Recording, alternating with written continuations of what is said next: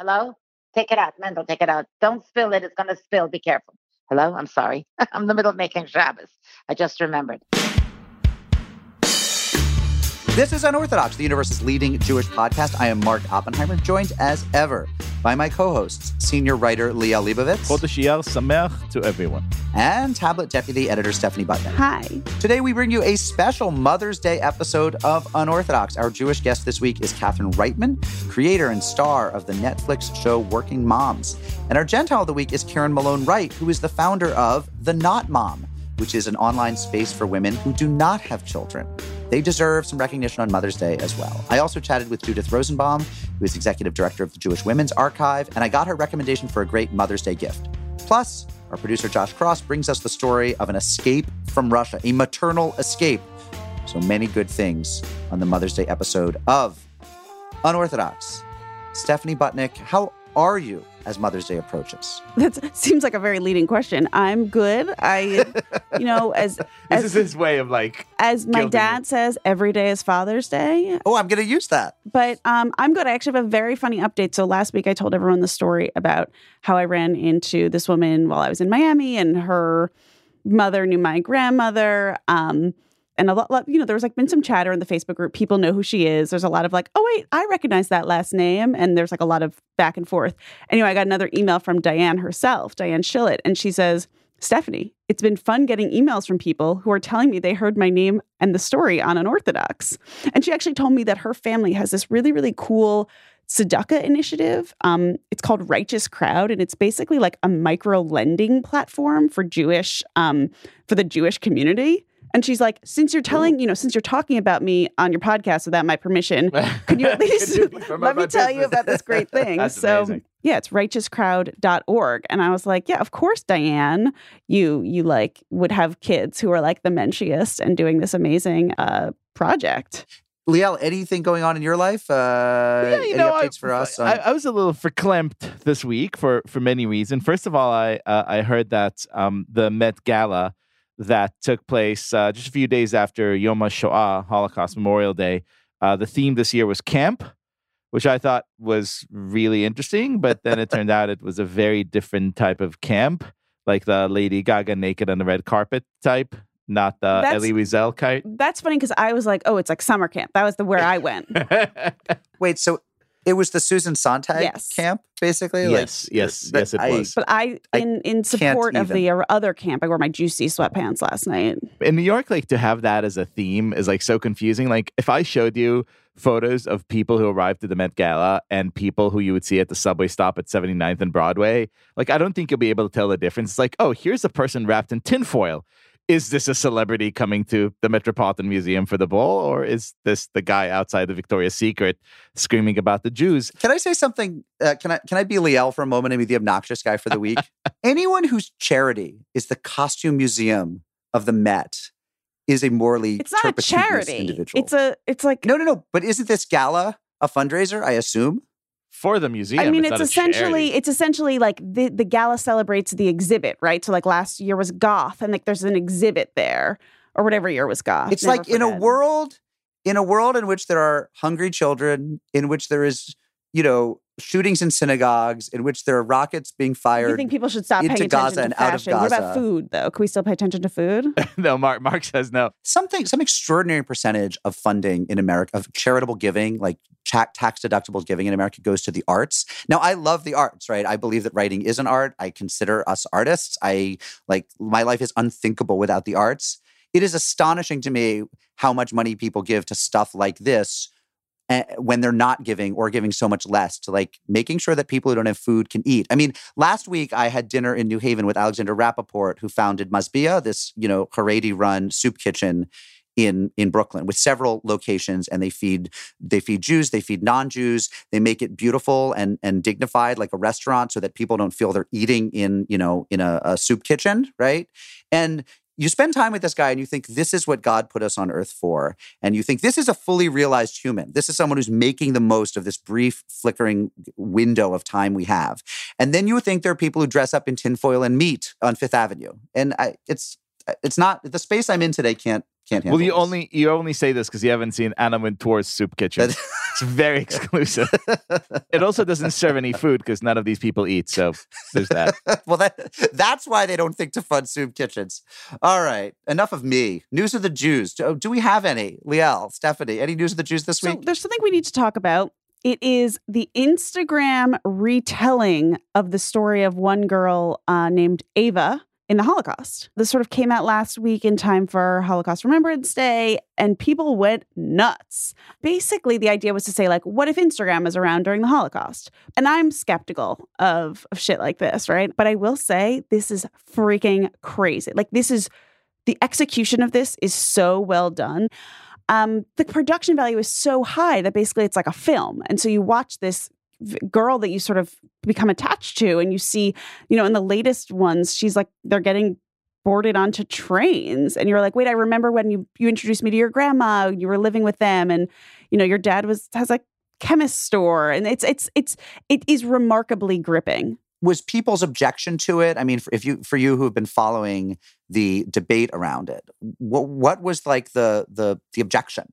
Well, the idea of like, what if a girl in the Holocaust had Instagram? People, I think, chafe at that a little bit. I mean, I did. I was just like, gross. Like, that's not what we need to be doing. But actually, once I looked, the objection is like, how dare you put the Holocaust on Insta? People get mad about this type of stuff. People are mad at us for saying Auschwitz. Except that if they came for the Jews again, it would be on Instagram, right? Like, I don't know. This strikes me as fine. Yes. And I think that's sort of like the underlying darkness of it. Yeah, could you imagine like being sent to the camps and having to read about it on Twitter? Except there are people who are sent to camps who are tweeting about it, like in this world today, right? Like that's actually the world we live in. So I don't know. I think people's problem is like seeing stuff about the Holocaust on Instagram, like the conflation of the That's medium right. with such what we imagine as this serious and awful thing. But what the genius of this, and look, I was very skeptical. The genius of this is that it actually manages to make a quite profound thing on Instagram, which is a platform you think of as like rainbows and butterflies. I'll tell you why I disagree. Right. And I've said a lot of things last episode that got a lot of people, a lot of our listeners on our Facebook group, very unhappy with me. Was it about pocketbooks? It was about pocketbooks and about guns and about gender studies. Last week seems to really have been a peak week for me, but let me try to outdo this. I don't agree. I think there's a fundamental difference between, other art forms and other media and this. I think social media is profoundly, inherently, irredeemably frivolous. I do not think that it is capable of capturing any form of depth that is necessary to tell a story like this. You are like a video game scholar. Video games are very different. But you, which someone pointed out on Facebook as you made fun of gender studies. It's like, video games. Right, No, idiot. Like a billion-dollar industry that's the main medium that kids are interacting with. I would with. literally say the same thing about social media. Right, but I will say that social media, unlike video games, and we could go into all kinds of very boring theory The here, but dialectical. doesn't have the same kind of story. It was designed, it was created for quick ejaculations. It was created for quick, like, hey, look at me. Video games? It doesn't have, we're talking about Instagram and Facebook. I disagree. This is actually, I'm watching a very compelling story play out on a small screen on Instagram. And it doesn't matter that it's not a Netflix film. Like there's a way in which it transcended the medium. Yes, but it is a medium that you are accustomed to coming to for a very, if I may, masturbatory purpose of being like, look at my vacation and then look at my friend's, new ring and then look at my outfit. The way you have become accustomed to, this is not to say that the platform as a platform can't do more, but this is to say that the way you have become accustomed to dealing with a platform is this like absolutely kind of self-involved, nonsensical, which is my problem with these. It doesn't have a reference point, which leads me to my other news of the Jews items. Facebook, beloved older sister and I believe owner, right? Do they own Instagram? Yep. No. Has announced this week that, so sorry guys, but we're just going to keep on allowing Holocaust denial on our platform because why not? Well, Explain to be that. fair to them, they didn't announce it exactly. They weren't proud of it, right? What happened was that a letter was leaked and obtained by Jewish Insider in which Joel Kaplan, Facebook's vice president of global public policy, wrote that the site will take down any content that celebrates, defends, or attempts to justify the Holocaust. But, Kaplan writes, we do not remove lies or content that is inaccurate, whether it's denying the Holocaust, the Armenian massacre, or the fact that the Syrian government has killed hundreds of thousands of its own people, end quote. So I mean, basically what he's saying is you can't be pro-Holocaust, but if you're super, super duper ignorant about the fact that it happened, you can be that. You can be unbelievable. You can be criminally stupid.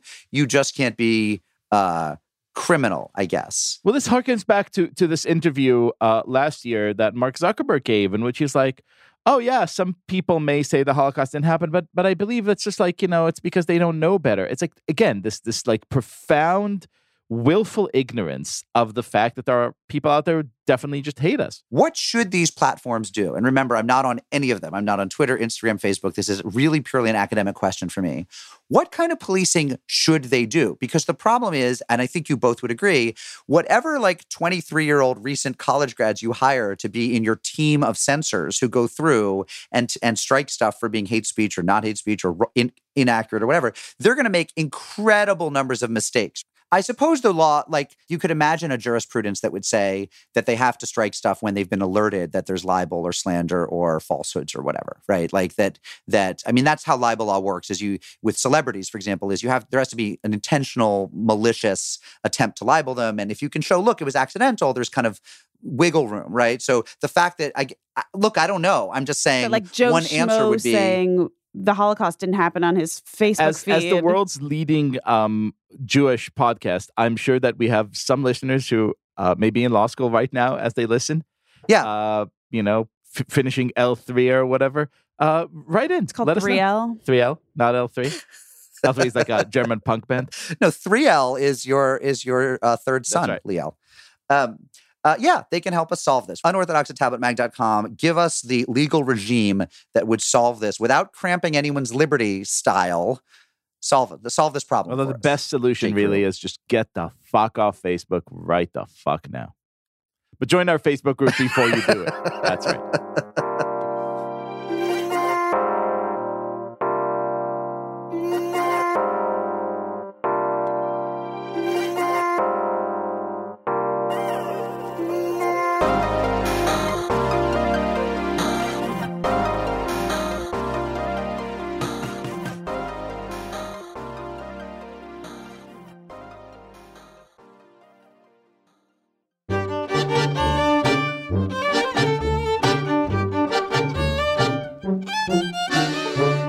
Hey J. Crew, it's Josh Cross with a K here. In the course of producing this show, we get a lot of crazy stories. This one, from Henya Lane, basically explains why you never doubt a Jewish mother or grandmother. I'll let Henya tell you the rest. So my name is Henya Lane, and I was born in Samarkand, Russia, when my parents were running away from the war. At the same time, my husband's family was running away also. They lived in Leningrad together with us, even though I didn't know him at that time because I was only a little neshama and shamayim. And after the war, 1946, when I was born, we left Russia. We traveled till we finally reached Paris. And from Paris, we finally came to the United States. America did not open their borders until 7 years. It took them 7 years to decide that the Jewish people who were immigrants were all brilliant and bright and all contribute to society. And so we came to the United States of America in 1953. So from 1946 to 1953, we literally were wanderers, like the Jews in the desert. We wandered and wandered. But okay, that's another story. My grandmother, her name is Sarah Katzenellenbogen. Everybody who came out of Russia knew her name perfectly because what she did is she falsified passports to get the Jewish people to leave communist Russia. Everybody who had anything with religion. You were shot on the spot. You had a kangaroo court who said that you were counter-revolutionaries and they would kill you immediately. My grandmother was a very incredible lady. She was a fireball, and she was able to secure passports. Now, how did she do that? So Russia, during the war, they made a pact with Poland that after the war, all the Polish people that ran away to Russia will be allowed to leave and go back to Poland. And all the Russians who left Russia to go to Poland will be permitted to come back to Russia. So what my grandmother did was she would buy off passports. Like whatever the passport said, that's what it would be.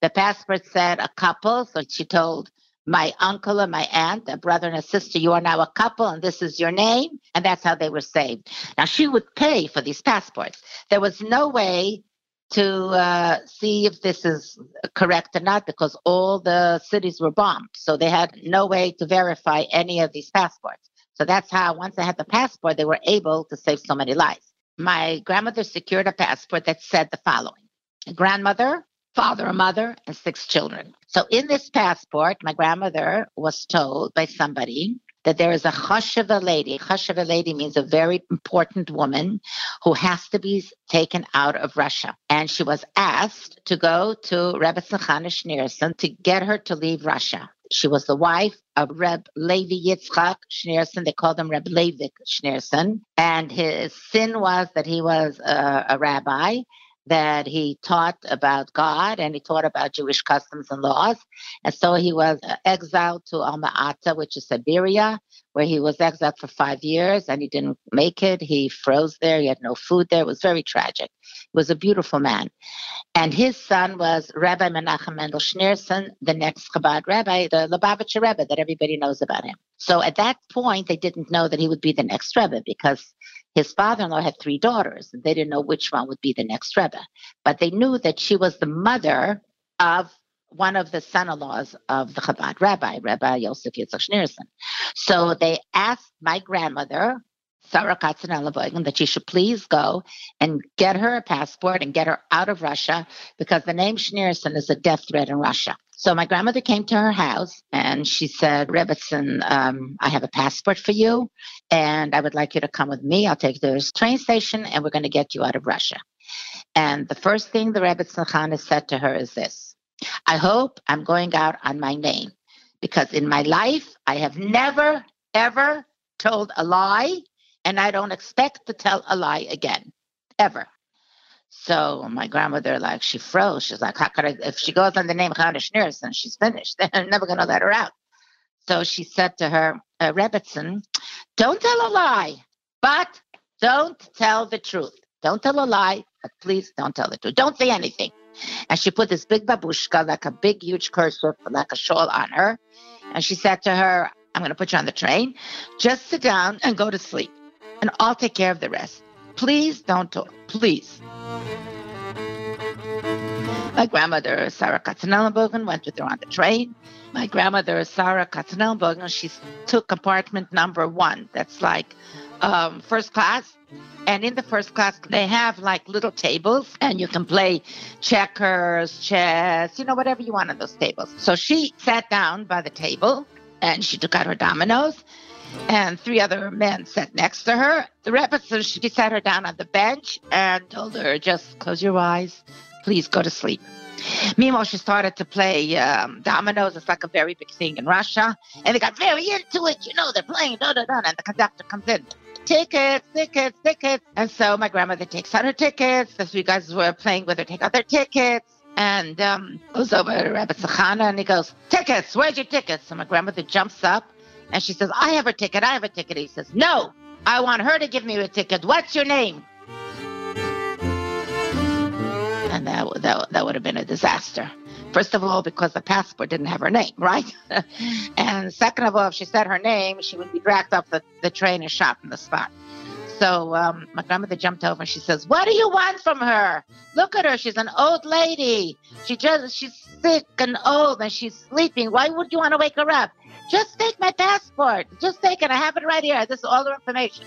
And the 3 guys that were playing, they jumped out of their seats and they said, leave us alone, Mr. Conductor. Don't you see we're in the middle of a game? And you're going to mix us all up. We're not going to know what we're up to. We're not going to know who the winner is. This is a game. We're playing for money. We want to. Anyway, the guy got very nervous and he said, okay. And he left her alone. And how do we know the story? Because when Rebbetzin Chana came to the United States of America, whenever my parents would come to New York, she would invite them for tea.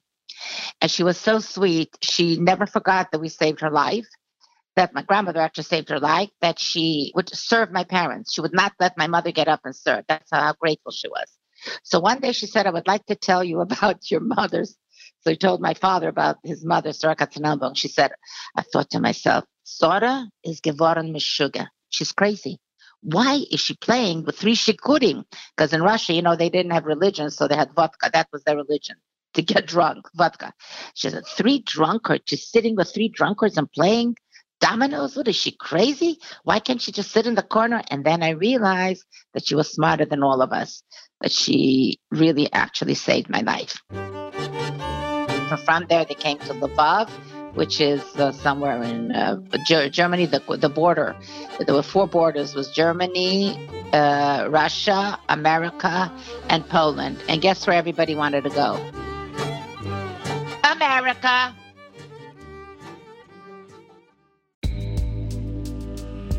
Broadway comes to the 14th Street Y on Tuesday, May 21st. Join us at 7 p.m. for a conversation with cast members from Prayer for the French Republic, the Tony Award-nominated Best Play.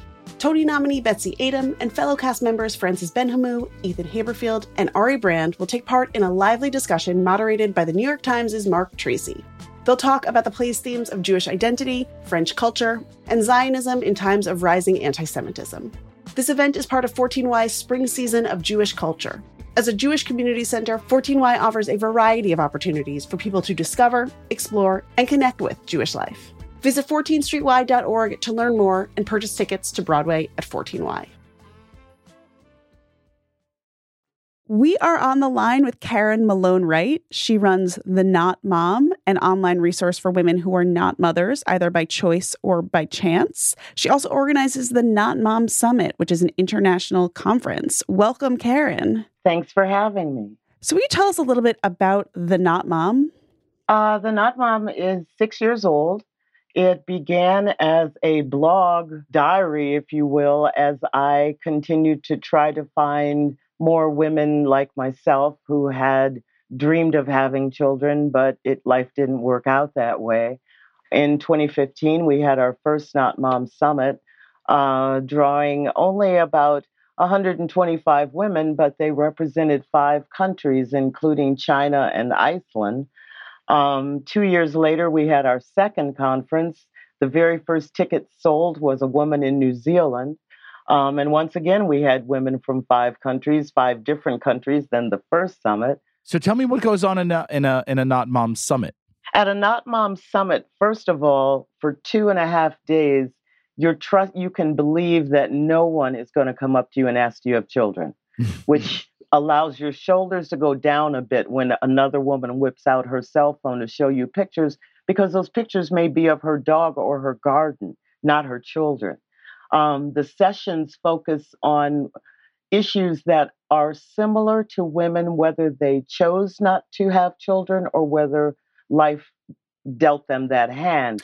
That's what. Sorry to interrupt, but that was one of the most interesting things to me about the Not Mom is that one almost tends to think of those as being radically different camps without a lot in common, because people who thought they'd always had children, wanted to have children, but life didn't work out that way, we think of as sort of pro-child, to use simplistic language, like that, they think warmly about the idea of procreating. And then people who are childless by choice, or child-free, as some of them would say, are people who, don't like the idea, for themselves anyway, of procreating. So what is the common ground that they have?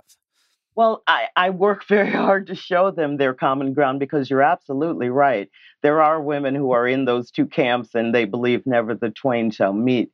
But regardless of whether you are childless by choice or childless by chance, somewhere in your life you have a family member or a good friend who's really in your business and will not stop telling you what you should do, even though you've asked them very nicely to leave you alone. Workplace issues are bubbling up, and I personally believe that will be the next major issue for this community, as bosses tend to say, well, you can work late because you don't have kids. We had breakout sessions on faith for women who had prayed to God for a child and didn't get that child or that prayer answered, and their relationship with God is a little shaky. On the other side of that, the women who didn't want children but are hoping to go to religious services, regardless of the religion, often feel this is not a place for me, because mothers and children are so honored by either the religion itself or by the congregation.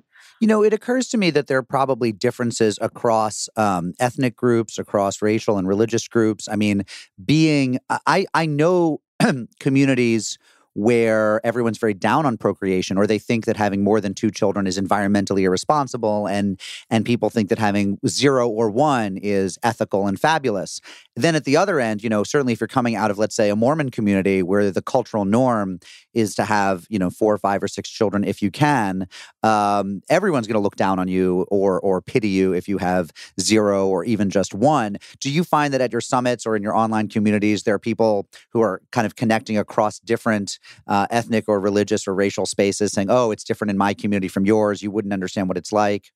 Well, what I found is that a person's experience of childlessness is directly affected by where they live.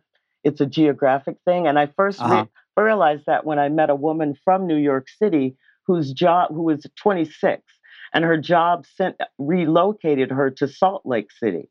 And suddenly, instead of being able to... Oh, Lord. Exactly. Instead of being able to find, childless adults everywhere she went, suddenly she couldn't find them anywhere. And the women her own age, as you say, already had 3 children, 4 children, and they thought she was, very strange. So the longer I've done this work, the more I find different communities can certainly change how you experience what you're going through. There's a way in which it does seem like different faith communities have a very obvious place for mothers and for children. We see that even in the Jewish community where women without children sort of feel a little bit adrift. How do you address, I imagine there's similarities across religious groups, but also many differences. How does your community online address that? We have talked about Pope Francis saying that, if you choose not to have children, you make Jesus cry. We've talked about... That's like some serious guilt. Did Pope Francis say that? Yeah, he did. That's really tactless of him. He's not perfect. Nobody is. But infallible, yes. Perfect, no. We did have a discussion with Jewish women who had been told by their rabbi that they were letting the faith down, that they needed to have children. People expect, we expect you to have more children and raise them in the Jewish faith. We talked to a couple of Jehovah's Witnesses even who talked, across religion, it's moms and babies who are, if not revered, certainly held up to a certain standard that makes women sort of tend to pull away. Well, in my experience, the ones I've talked to, makes them pull away and just decide, I'm not going to go to services anymore. The biggest discussion we've had has been Mother's Day and the entire month of May in terms of going to services, and all the moms stand up and they're honored and all the kids are there. And you just feel like, you're not getting out of those services what you went there to get, if you will, because you're so focused on not feeling like you belong there. If we could change one thing in our society to be more receptive to and welcoming to people who are not moms, what would that be? It would probably be not to start out with any assumptions. Don't assume that women without children hate kids. Don't assume that we, spend absolutely no time thinking about the future. I've met several women very active in the environmental movement who have been told, well, why do you care what happens to the earth? You don't have kids. What? But I also know that the U.S. Census is reporting that there are more women right now who will never have children than have been since they started tracking them in the 70s. So this is growing certainly across America and in developed nations around the world. Going back to faith, countries that we have always assumed were very strongly Catholic, for example, like Italy and Ireland, both are reporting historic levels of women without children. So this is something's got to change sooner or later to recognize that these women are out there, that these people are out there, and that their lives are full and they have legacies of a different type. Karen, as you know, as we've told you, when we have a non-Jew on the show, we always invite her or him to ask us a question about Judaism that maybe has gone unanswered. Do you have a question for us? I have Googled. It was Schindler's List, actually, that led me to this question. And the question is, why do Jewish mourners leave stones on tombstones, at gravesites? That's a Very good question. Does any of us know the answer to that? The explanation I heard is that it's sort of a commemoration of your return to the dust. It is the kind of the final step of easing your transition into burial in the ground in which you're placed. And see, that's not the one I heard, which just shows, Karen, that you have asked us a really good question because there are multiple inconclusive answers. The one I've heard, and I've heard this a bunch of times in different ways, is that it kind of keeps the soul in the earth during the year until the yard site, until a year has passed, that you don't want the soul to completely depart and leave the mourners bereft until a year has gone by. And so the soul kind of weighs it down, it strikes me profoundly unchristian. That's like super not Christian, that the soul hangs out for a while on earth. This, by the way, is also the reason why traditionally in very religious communities in Israel, they would put, even if the tombstone could wait an entire year, but they would put like the, the cement on the grave immediately.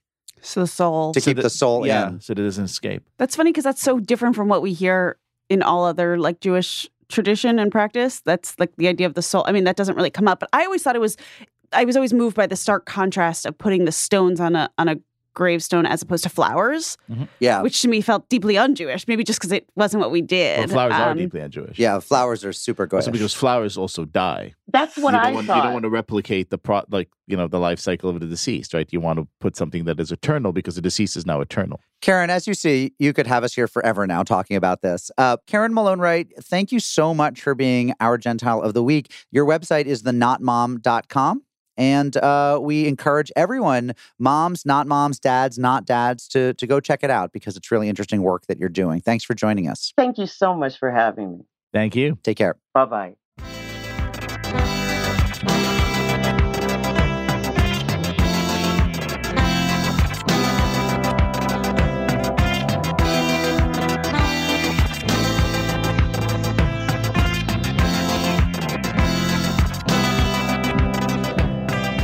Guys, we have some live shows coming up. Hollis Hills, Queens, May 29th. Leon Nifak of the podcast Slow Burn, one of the biggest hit podcasts in the land, will be our Jew of the Week. A Gentile will be Claire Malone of the 538 Politics podcast. So much interesting stuff to talk about with them. May 29th in Queens. Go to bit.ly/UO Live Queens. In Chicago, June 26th, Unorthodox will be live. Details to come, but we have nailed down Blair Braverman, the Jewish woman who finished the Iditarod dog sled race in Alaska, as our Jew of the Week. So join us in Chicago, June 26th. Spread the word. Make it a night out. Have some dinner first, some drinks afterwards. Party with us. We still need more conversion stories. Dozens have come in, but really, can you ever have enough?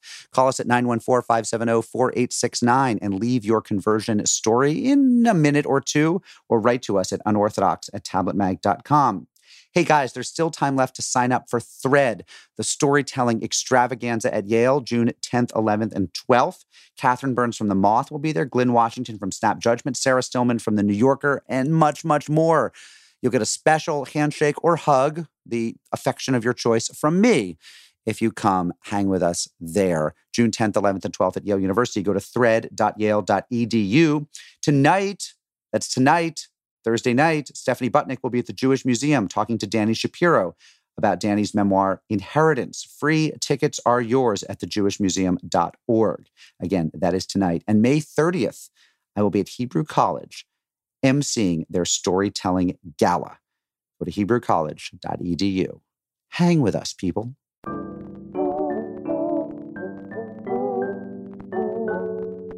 Joining us this week is a special guest. It's Dr. Judith Rosenbaum. She's the executive director of the Jewish Women's Archive, online at jwa.org. Hi, Judith. How are you? I'm great, Mark. Thanks for having me. Absolutely. Well, I've been wanting to have you on for some time because you guys helped us out with our Jewish American Princess movie documentary. And you were really excellent participants in that, and we've been wanting to talk to you. It was super fun. That was really super fun. And actually, I want to take this moment to say to any listeners who have joined us in the past couple years, if you came after the JAP event, you have to go online and look at the video, Can I Say JAP, about the term Jewish American Princess, and go back and listen to that episode. But as I say, the Jewish Women's Archive was a major underwriter and supporter of that, and we've been wanting to talk to Judith about the work that the JWA does. So let's start this way, Judith. Tell us about the Jewish Women's Archive, and then also I know you guys have a podcast, so I want to hear what that's about as well. So JWA is a digital archive, And we were created about 20 years ago in the early days of the internet to expand the Jewish story so that it includes a broader narrative of who the Jewish people are, what we've done, make sure that we're including the diverse perspectives and experiences of women who traditionally have basically been left out of the narrative. So if people go to jwa.org, what are they going to find? What should they look for there?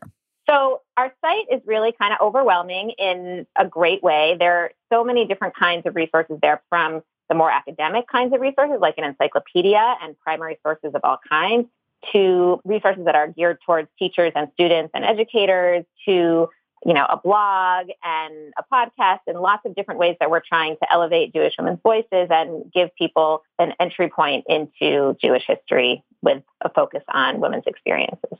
And what about the podcast? Tell us about your podcast that you work on.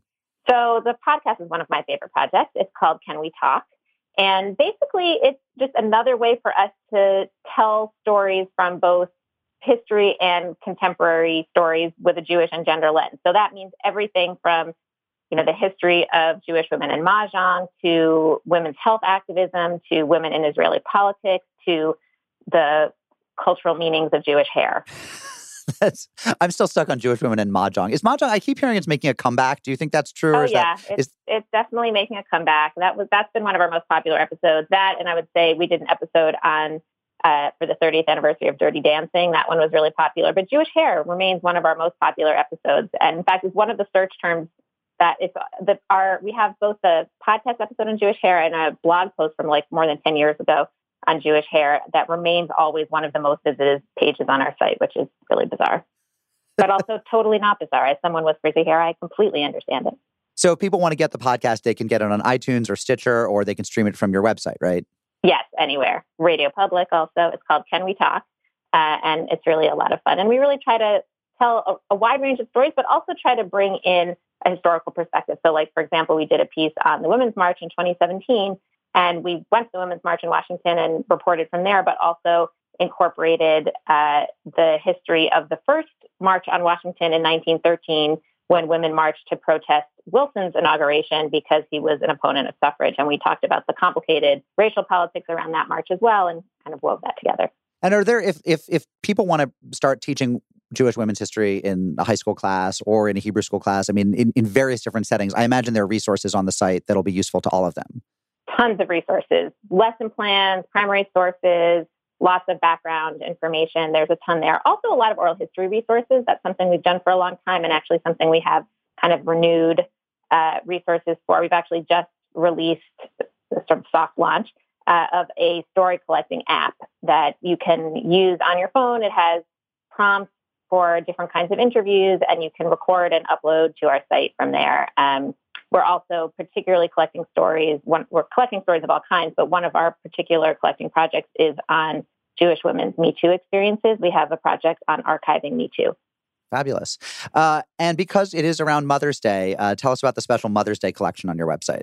Yeah, so we have a collection called We Celebrate. It's not only for Mother's Day, but Mother's Day is a great time for people to use it. And basically, this is a way to honor a special woman in your life by adding a personal tribute about her to JWA. One of the questions we've often gotten from people is, my mother wasn't someone who was famous, but she's really important and she has a story, and how can I get her into the archive? And our feeling has always been, yes, it's really important for us to capture the stories of everyday life. We don't want to replicate the problems of traditional history of only telling the stories of famous people. We want to make sure that we're capturing the stories of what we call sort of the ordinary, extraordinary people. And so we thought for a long time, how can we build this in? And so we created this collection called We Celebrate, where you can purchase a tribute and personalize it and add it to this collection. And it's a really wonderful way to honor somebody special in your life for Mother's Day, for a birthday, for any kind of transition. People have done it for when someone retires or gets a new job or converts, or any kind of meaningful moment, has a bat mitzvah. And for us, it's just a really nice way to kind of give you a chance to honor somebody, to celebrate them at a particular moment, to express how much they mean to you, and also to say that their story is part of the larger story of Jewish women and deserves to be captured in that context. And it's been really fun to see what comes in there. And, if you're thinking about what to get the woman who has everything, this is something that is not going to be a tchotchke that collects dust on her shelf, but rather it'd be something that lives on in the Jewish Women's Archive. The Jewish Women's Archive, fighting tchotchkes since 1998. When were you founded? 1996. Fighting useless tchotchkes since 1996 and amplifying the voices and history of Jewish women. Judith Rosenbaum, Executive Director of the Jewish Women's Archive. The website is jwa.org. Thank you for being our Jew of the Week. I'm so happy to be here. All right. Talk to you later. Thanks, Judith. Thank you.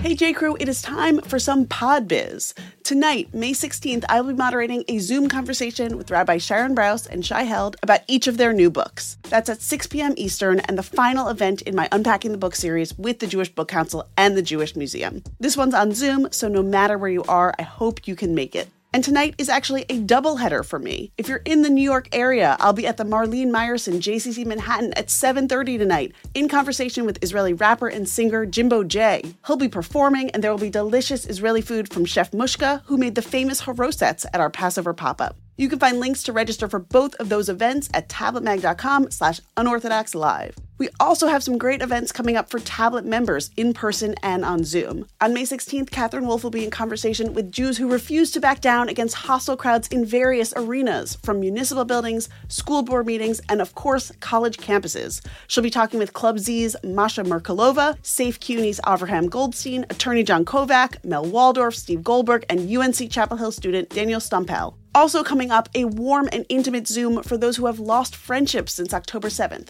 That's on May 21st and will be a great chance to connect and meet new people. And on May 30th, an in-person Tablet meetup in Washington, D.C., hosted by Tablet's executive editor Wayne Hoffman and Catherine Wolf. That'll be at Char Bar at 6 p.m. You can become a Tablet member at tabletm.ag/UO member and get more information about all of these events. Okay, back to the show.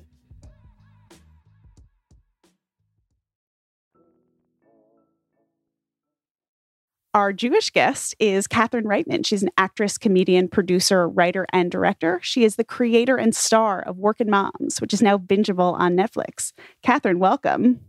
Thank you for having me. So this is a show that you created, pitched, sold, and star in, right? Will you tell us about it? Correct. I became a mom about 5.5 years ago. And my first Mother's Day, I was away from my son. He was about 6 weeks old. I didn't even know it, but I had postpartum depression at the time. I was shooting a movie, and these comedian guys started teasing me about not being with my child on Mother's Day. And they teased it oh, maybe they should send a Mother's Day card to my nanny. Is the baby calling them the nanny mom yet? And I broke down crying. And when I got back to my hotel room and I was like, what am I doing? This is insane. My husband was like, you got to write this. There's something here. You can't be the only one feeling this way. And so I started writing some scenes, and we shot them and cut them together. And now we're, looking at 3 seasons of a show called Workin' Moms. You posted on Instagram a picture that your son drew where it says, my mom went to LA for work. I miss her very much. Good news. She comes home tonight. And there's actually a really cute picture of you. It's a stick drawing with a palm tree. He's a very good artist. And I have nice ponytails, and he really focuses in his craftsmanship on my pony. So I'm very proud of him for his work, and not so proud of the guilt I feel. Yeah, that's exactly it. It's so refreshing. I know that's sad that it's refreshing that you sort of are sharing this type of thing that, it must be sad to see that, but you're also sort of exposing it and exposing sort of the tangled dance we're supposed to be doing as women. Totally. And I'm even more ashamed that he misses me so much. You know what I mean? When I first went back to work at full time, I remember thinking my greatest fear was that my son was just going to fall in love with my nanny, and I would be someone who was no longer as important to him. Yeah, I make an income and I can provide for him, and I breastfed him as long as I could, and we got a good thing going. We've got some inside jokes, but maybe I'm not his favorite person in the house. And so when I am with him, I'm in overdrive trying to make sure there's a connection there.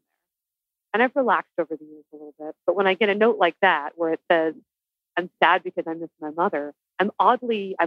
I feel terrible, but I'm also like strangely like 40% happy because I'm like, oh, I still matter to him. He misses me. I mean, how selfish and screwed up is that? No, but it's kind of right. You're like, yeah, he loves me. He's obsessed with me. Yeah. He needs to be obsessed with me or I'm going to be really depressed.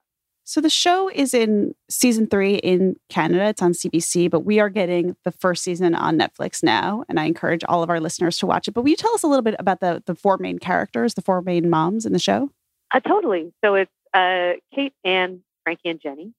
They're actually all based off of flawed aspects of myself as a mother. Kate represents my ambition to the point of flaw. Anne is my anger, Frankie is my fear, and Jenny is my vanity. And these are all elements I felt I had to suppress when I became a mom. You know, like it's not new to say that mothers are supposed to be selfless, or at least appear as such. And that's not who I am. It's never who I've been. And so when I became a mom, I started feeling like, God, that ambition doesn't seem to be going away. My anger seems to be growing because it's an impossible situation. My fear has never been as high because now I not only have to worry about what's going to happen to me, but what's going to happen to my children, which could be a Jewish quality or just a universal mother quality. And then finally, my vanity. You know, your body takes a beating, your face takes a beating, your spirit takes a beating when you have a kid. And I thought, do I still have what it takes? Am I still sexy and cute? Am I interesting? Have I lost my sparkle? Did I put it all into this being because he's pretty damn cute? So all these things started to come to a boil for me. And I created these 4 women characters to sort of flesh that out more thoroughly and show the different aspects of it. So you have an all-female writer's room and a largely female production team. I actually hate to ask this question because I know everyone must ask, but like, is that amazing? Is that great? Do you love it? I do love it. To clarify, season 1 and 2 were all female writers' rooms. Season 3, I let in a few men. I know. Our crew, 69% of our department heads are female, which is kind of unheard of. And it's been wonderful. You know, look, I grew up going to exclusively male sets where females sort of played wardrobe, hair, makeup, but not a lot of other departments. And so being able to sort of, especially season 1, being able to go to a female writer's room where I was fully pregnant when we were in the writer's room. I had a tiny little baby when we shot that first season. And being surrounded by a tribe of women who were incredibly understanding of that, but also like, this wasn't some group where we joined every day at 7 a.m. to cry all day. And it was incredibly productive. Some of the most productive days I've ever had on set has been on the show with a largely female crew. Some of the funniest scripts I've ever read have been with an all-female writer's room. So I vouch for it. I've not made a sacrifice in doing so. I'm sure you've heard a lot from women about the show, from mothers. I'm curious to know what you hear from dads about the show. So, funnily enough, our audience is actually about 50-50. I think we're like 48% male. I got guys coming up to me all the time, parents and not, fathers and not, saying that they connect with the show. It's really about people going through an identity crisis, right? Modern, funny, flawed people hitting that age where all of a sudden we're supposed to appear to have more and not fitting it naturally. And that's sort of the universal concept. I love that. Well, I just want to wish you a happy Mother's Day. Oh, thank you. Happy Mother's Day to your mother. Oh, thank you. I want you to feel like guilt-free and happy and proud because this show is amazing and you should be really, really happy. You're going to make me cry. That's such an extraordinary thing to wish somebody. I wish the same thing for you. Thank you. Without the show. I mean, for the podcast. There you go. Thank you. So our listeners should check out Workin' Moms. It is on Netflix, and our lucky Canadian listeners probably know all about it because they've been watching it for 3 seasons now. Katherine Reitman, thank you so much. Thank you. Have a great day, guys.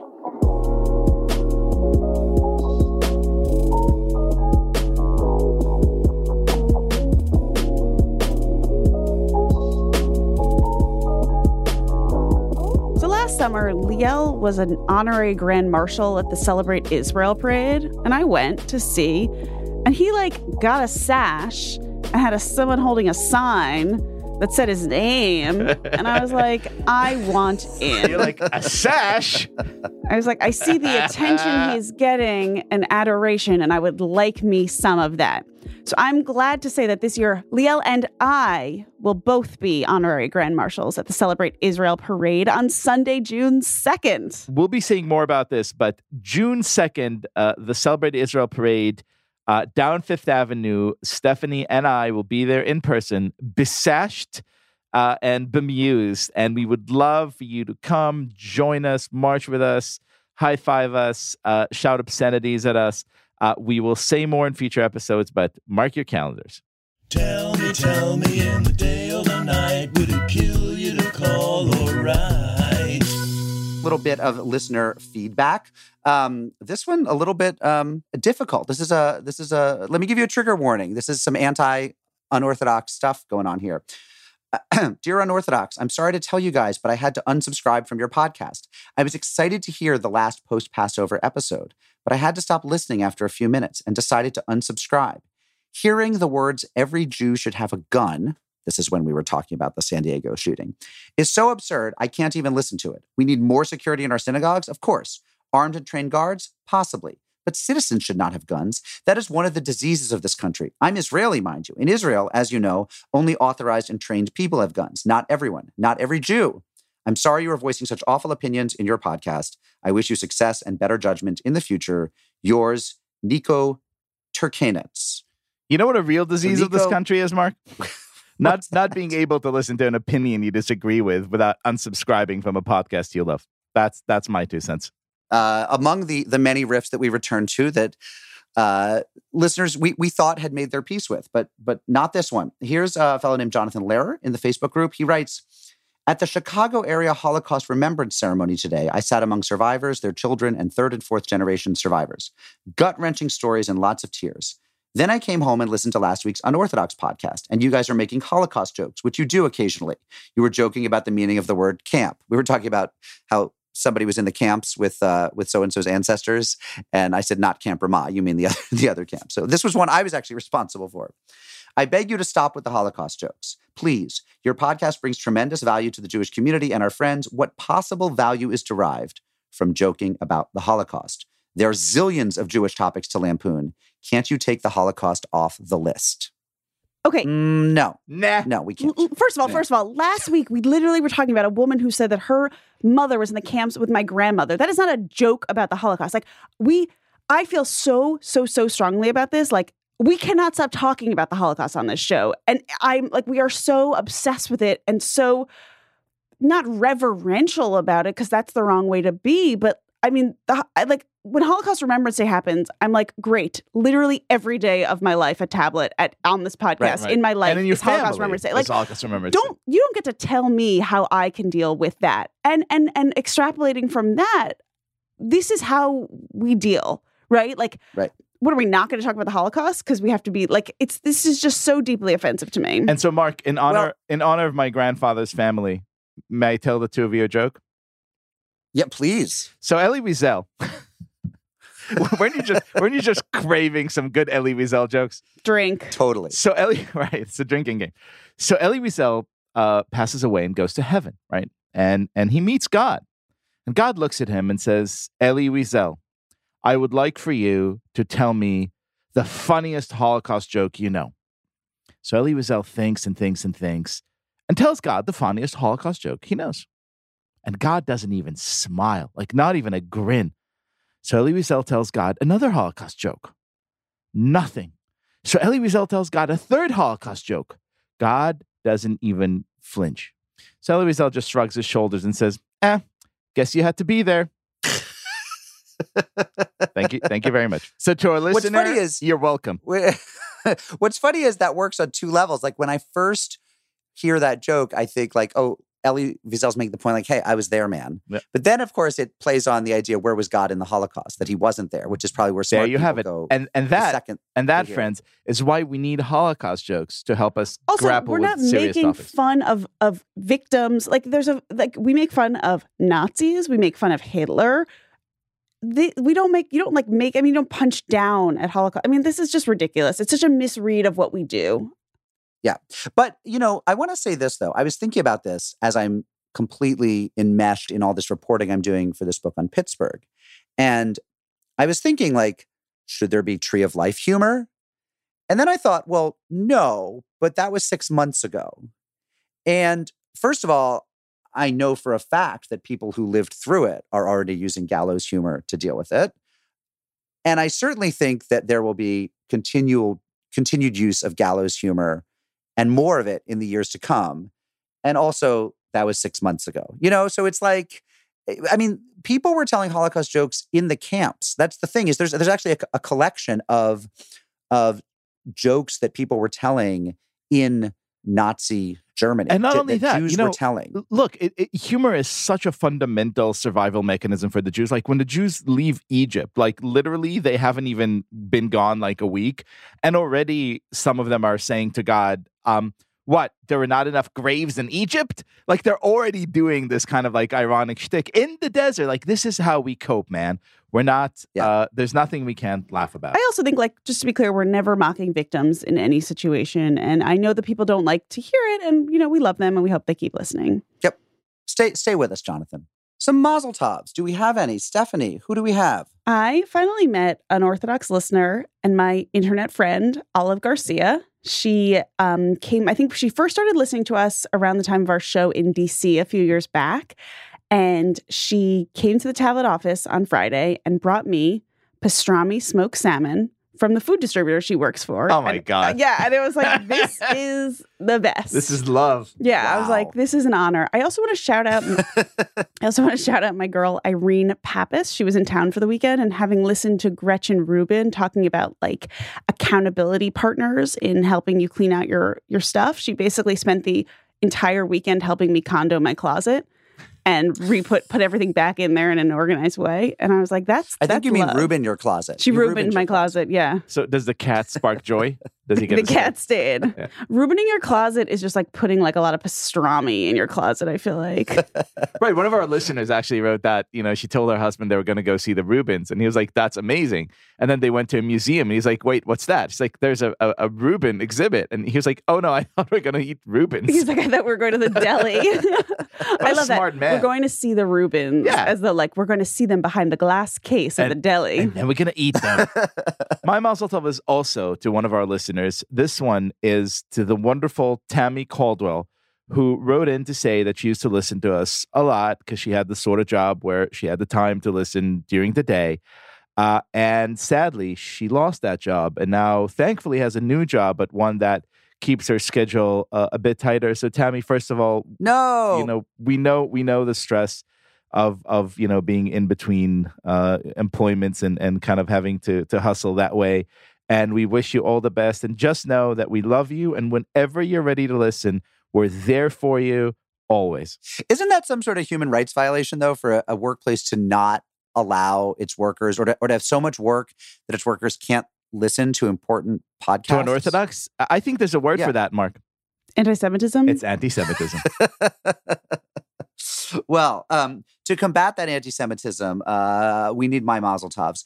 The first is to our producer extraordinaire, Josh Yehoshua Ben-Sion Leibovich Hallel Cross.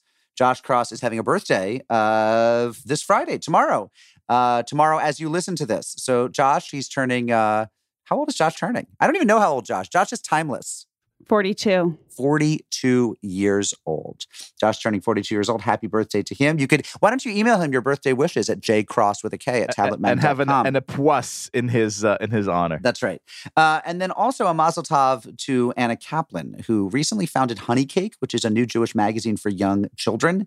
It's a really neat project. It's intended to help families cultivate a rich Jewish educational environment at home. You can learn more about the magazine at honeycakemagazine.com, and they're doing a Kickstarter campaign. So if you're looking for more enriching, beautifully designed, literarily highfalutin materials for your Jewish children and family rearing, go to honeycakemagazine.com. And a big mazel tov to Anna Kaplan with a C. I shall subscribe right now. Unorthodox is brought to you by Tablet Magazine on the web at tabletmag.com. Send us your thoughts at unorthodox@tabletmag.com and subscribe to our newsletter at bit.ly/unorthodoxpodcast. We often come to you live. To book us or advertise with us, email producer Josh Cross, that's Cross with a K, at jcross@tabletmag.com. Follow us on Instagram at Unorthodox Podcast and on Twitter at Unorthodox_pod. Join our Facebook group with thousands of other listeners. Our show is produced by Josh Cross. Our associate producers are Sarah Fredman-Ader and Noah Levinson. Our artwork is by Esther Werdiger. Our social media mashgiach is Elazar Abrams. Our theme music is by Golem, online at golemrocks.com. The music in the segment with Henya Lane is by the _ Orchestra. Check them out. And our mailbox theme is by Steve Barton. Rabbinic supervision this week by Rabbi Scott Aaron of the Jewish United Fund in Metropolitan Chicago. And we come to you from Argo Studios, which just entered the Democratic race for president. Shalom, friends. Wait, it's Josh again, breaking into this episode to add one more Mazel Tov.